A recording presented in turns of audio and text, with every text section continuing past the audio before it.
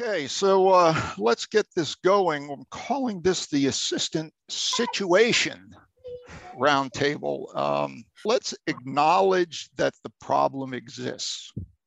I don't think we need to go back 20 years to delve into where the students went, blah, blah, blah, as to why there aren't more candidates in the pipeline. Let's just assume that they're not.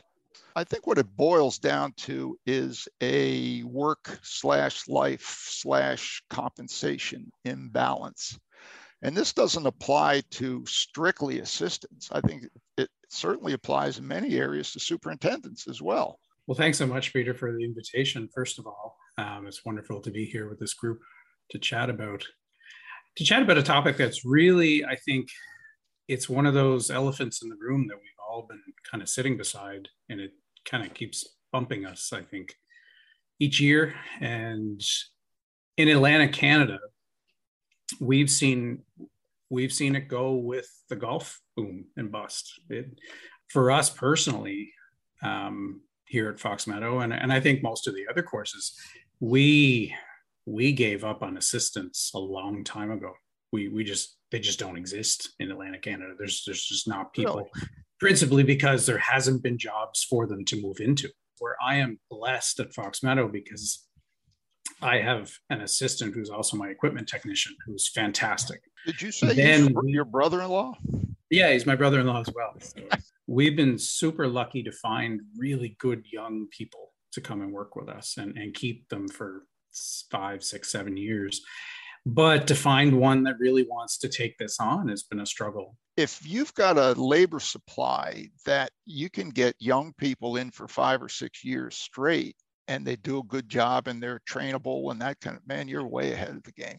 And that's the thing. We consider ourselves so exceptionally lucky because we've created an atmosphere, and it's not by accident. We work hard at it. We make sure that we're a fun place to work, and that kids want. That is what we want to find more out about later on. Jennifer. I've been fortunate. I have my son that works with me that wants to go down this path. We don't technically have an assistant slot. So he's just kind of here as a laborer getting paid, the $17 an hour. And, does that motivate someone that doesn't have the passion like he does to continue to go down that path? And then going on to school, I think the hardest part for these guys is getting that foot in the door at the Penn States and at the Rutgers programs, not knowing where to possibly go get the scholarship funding that they could possibly have to go to school. So I think that's the hard part here.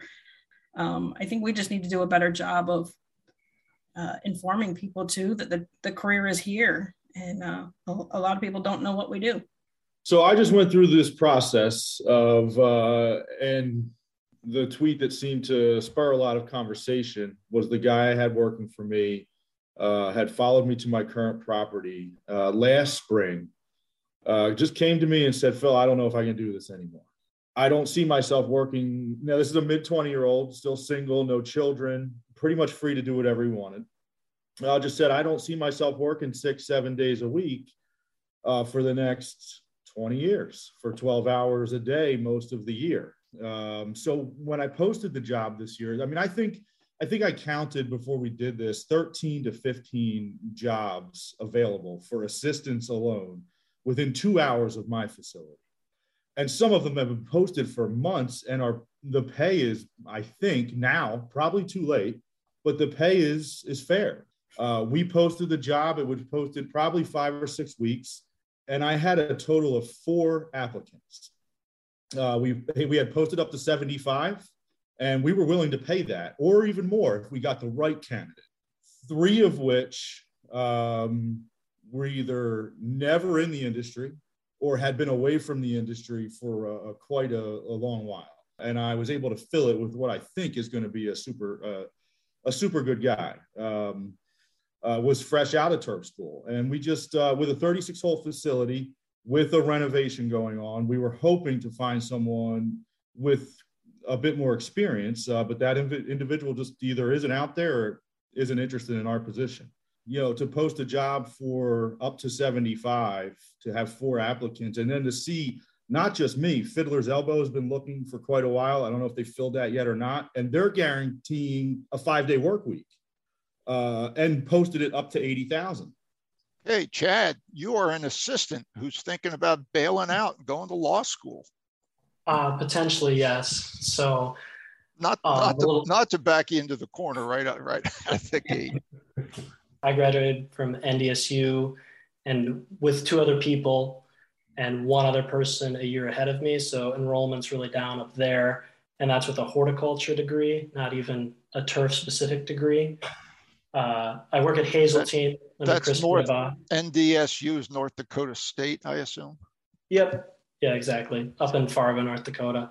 I work at Hazeltine as a second assistant with Chris Trittabaugh. Chris obviously is the head superintendent. We have a lead superintendent, and then myself as a second assistant.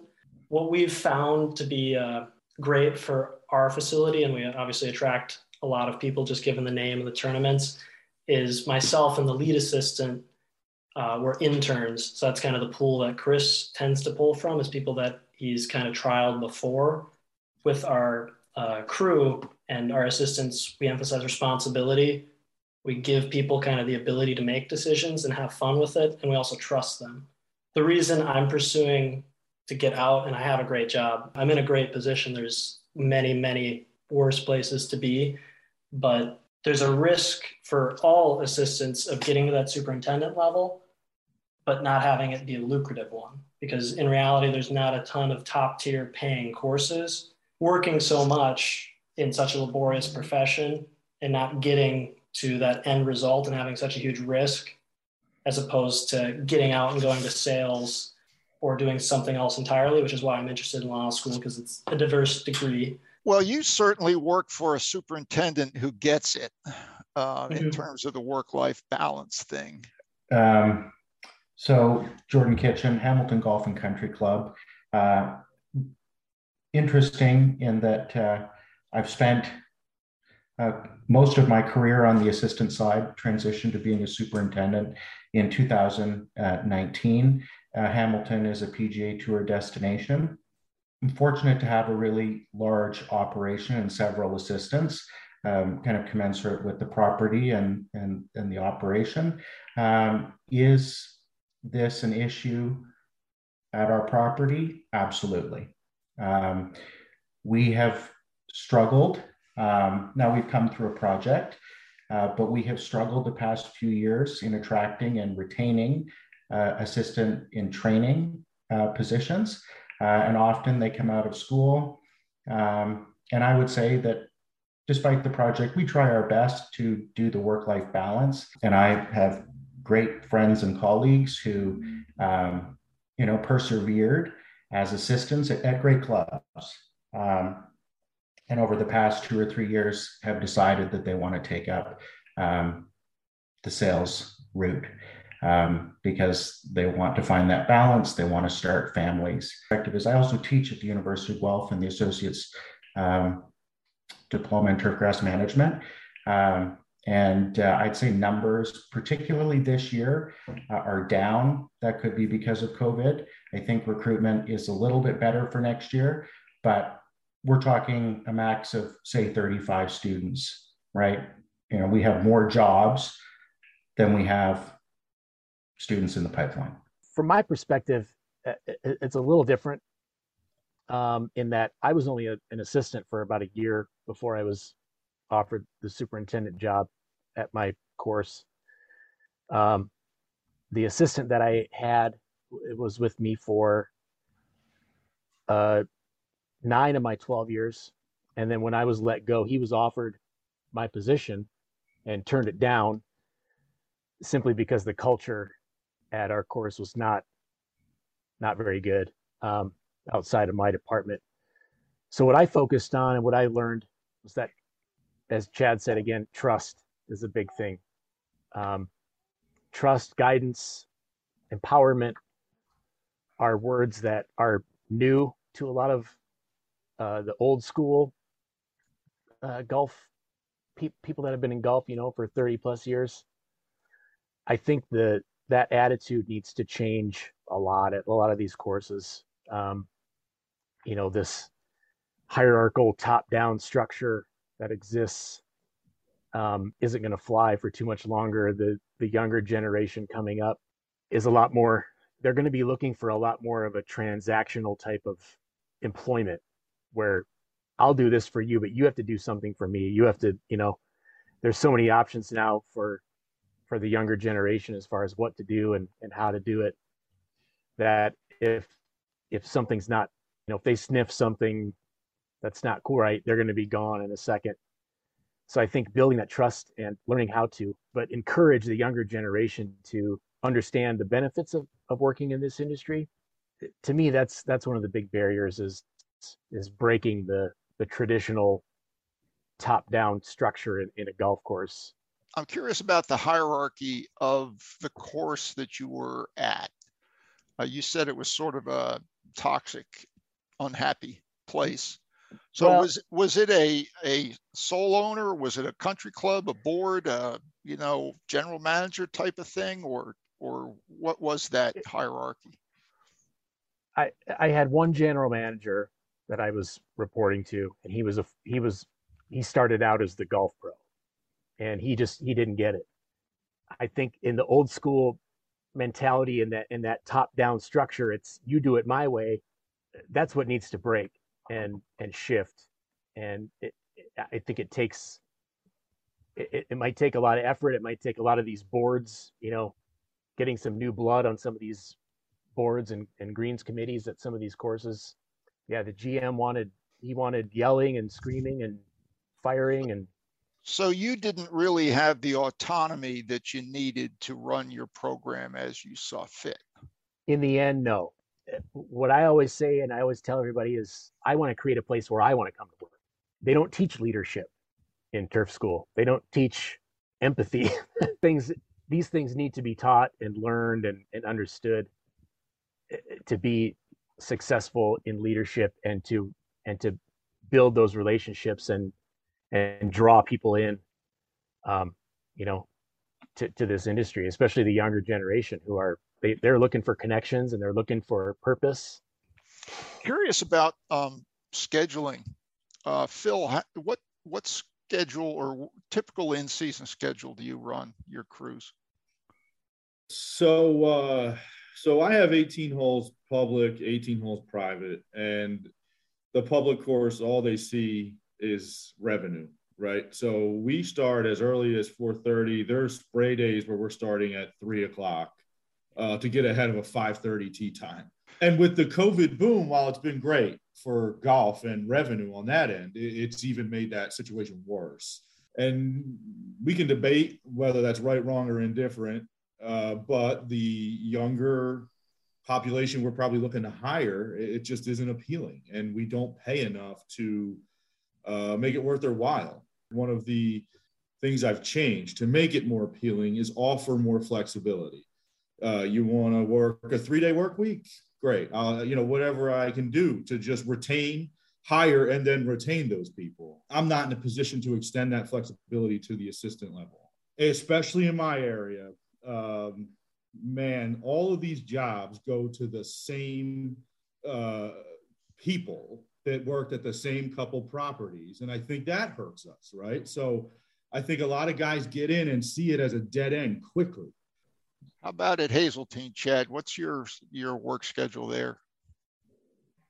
So historically, we've done the 1 weekend on, 1 weekend off. So would that be 12 days on, 2 off? And then kind of the Friday you have off is kind of a flex day. If there's something going on, obviously come in. If not, you can, if you got something going on, if you want to be, or I shouldn't say want to be at work, but if you want to do a personal project or something, it's okay to not be there that day. So it's kind of 11.5 to 2.5. But this season, we're going to do every third weekend for assistants, being that we have 3 of them. For our seasonal staff, everyone else, it's going to remain that 12 on, 2 off time frame. And number of hours then typically?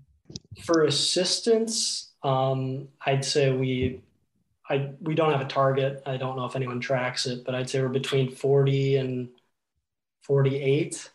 And then if you work the weekend, you might get over 50 occasionally, but probably more in that mid 40 range. And our seasonal employees are hovering right in the mid 30s. We are gifted, obviously, with kind of a larger budget than the average golf course to hire a lot of people, working less hours, though. Jordan.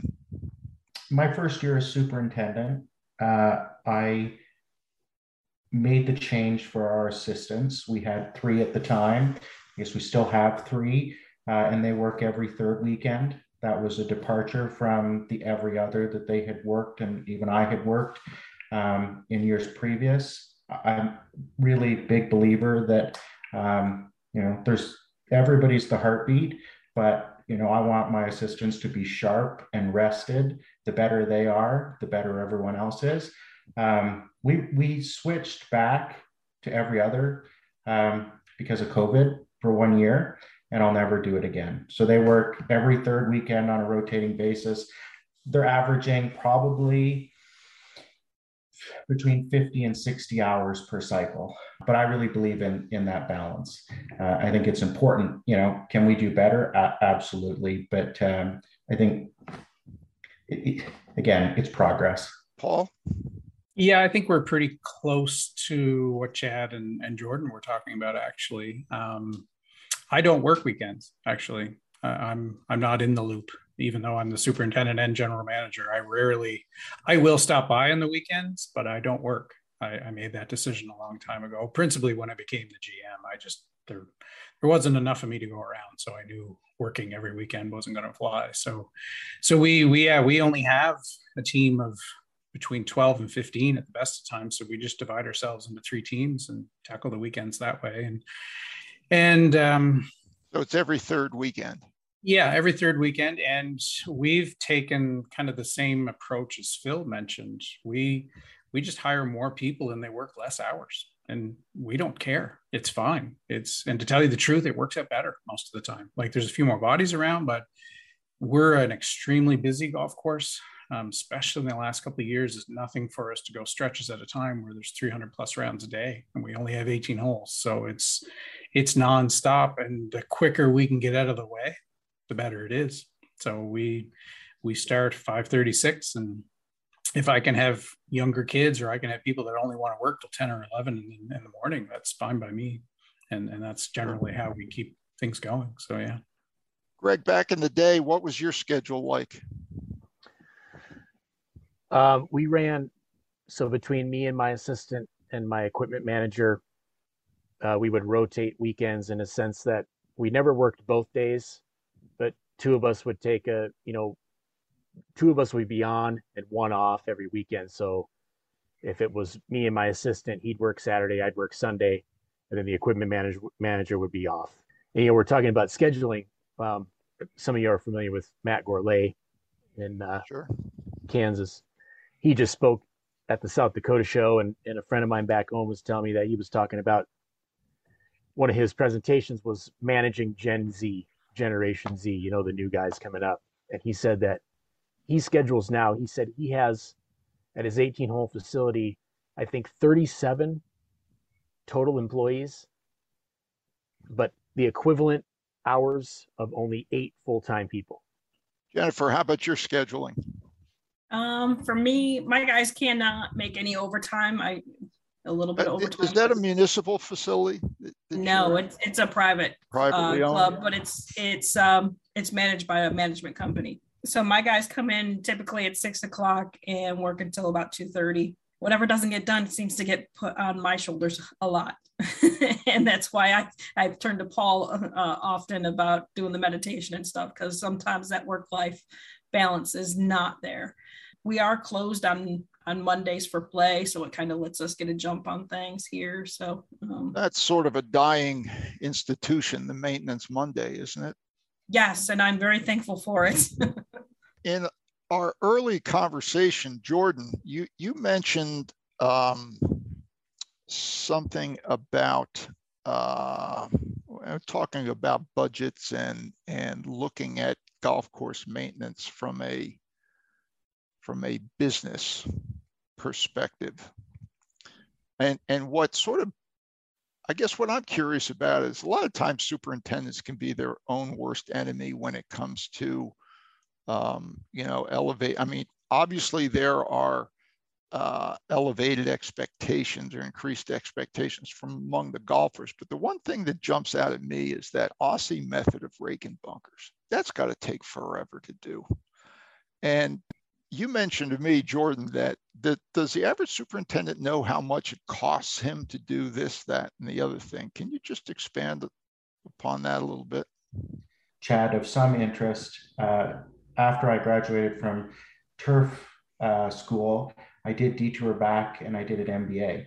And it wasn't with the goal of leaving golf. I did it as a personal goal, but I kind of caught the business bug.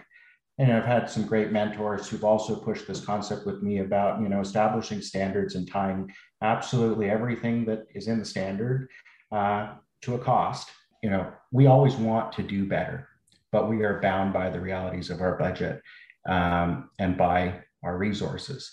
And in taking this approach, it just makes me wonder whether we can, rein ourselves in a little bit in trying to always over-deliver with less.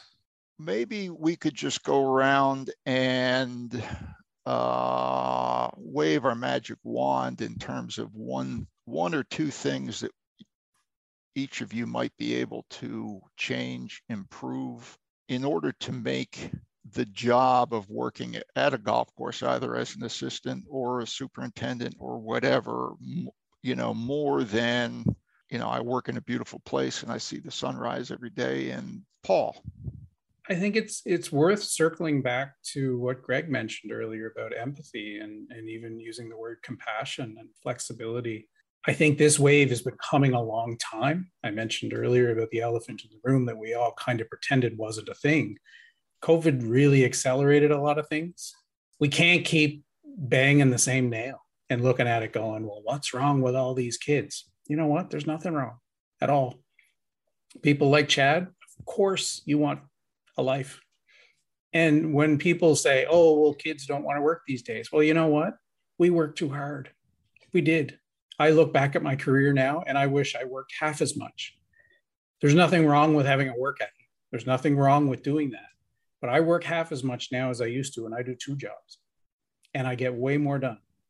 And that mindset, I think, has to start being instilled at a very young stage in this career. And this job, it's just golf at the end of the day. It's a game that we prepare a surface for people to play a game on.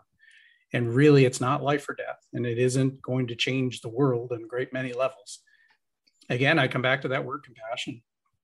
If you're not basing your whole outlook on what you're doing by caring about people moving forward, you're in trouble.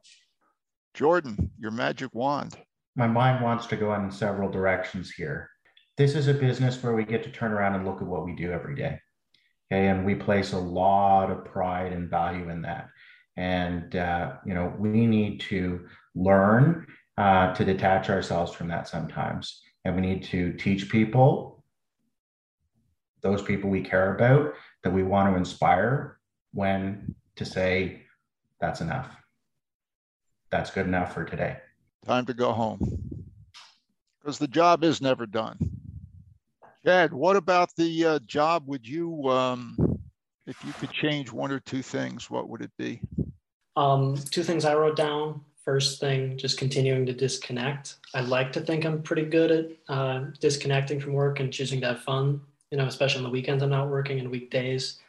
And the second thing I jotted down was, especially for people in the assistance role, is to be kind of open and transparent. I was fortunate enough to more or less have this conversation with my boss this past week, and having the conversations of where you want to be and where you want to get to. So by transparency, you mean that a dialogue between you and the superintendent in terms of what your career and your life aspirations are? Yeah, in the near term as well. There's not a ton of metrics that assistants or even superintendents can use to be like, I brought in this much sales, this is what I'm worth, yada, yada, yada. but you still can speak to what you contribute. Phil? If I'm waving my magic wand, we're starting at the owner, operator, management, company level and getting them to understand that we need to be resourced better. And through those better resources, we pay a fairer wage, we work less, which makes the environment better, and we make these AIT and especially the assistant super's jobs a job that you can live a life on and make a career out of, as opposed to probably pretty early on needing to make it to the superintendent level. Because we also see these guys that get into their 30s, mid 30s, and then they toil away as career assistants because they start getting passed up for the super's jobs. Do we not encourage or accommodate enough a career assistant? Or is to me, the general assumption is everybody's, on that escalator that is going to the top, whether they really want to be or should be. I don't think we do at a lot of facilities that aren't at the elite level. So I think we're headed in the right direction on a bunch of these issues, but clearly we might be too late, or it's going to take us a little bit to rebound. Do you have a magic wand, Greg, other than finding the job? I do. And to sort of sum up with all the brilliant assessments from everybody else, it's a shift. It's a shift in the way we think from the top down, from ownership down, on working less, understanding more, being more compassionate, all these words we've been using. But it's just, something has to shift, and golf better figure it out, or we're going to be continuing to struggle. It's exploring new avenues for employment, bettering yourself first before you try to fix everybody else's problems. But it just takes that one little shift to set this industry off on a completely different trajectory. And I don't know how to do it other than to keep doing things like this and getting the people who are vocal and outspoken to keep talking about it and to keep sharing their ideas and keep sharing what's working, and hopefully it gets to some of these clubs sooner rather than later. And it's not, I use the word sustainability a lot, which is not just environmental, it's also leadership, it's also management. Sure. And what is sustainable management? Well, it's not driving people into the ground. It's not, there's no more glory in a 60-hour work week. All that stuff needs to go, and it's the conversation that's going to keep happening. That's going to make that shift. You mentioned a change in mentality coming from the top. How does that happen? I mean, does it happen on a micro level, on a facility level, or is that something that the alphabets, you're a grassroots, Jennifer's a grassroots. I mean, is that something that GCSA needs to tackle? I mean, they tackled the whole professionalism thing, and were able to, and I'm going back 20, 25 years now, that they were able to increase the salaries quite a bit. Wondering if there's an opportunity there to, help on these other points also in terms of making the job livable beyond money. We all know, or some of us, you're familiar with the Maslow's hierarchy of needs, right? The people at the bottom, these small courses where it's the superintendent and 4 or 5 guys just struggling to get the greens and fairways mowed.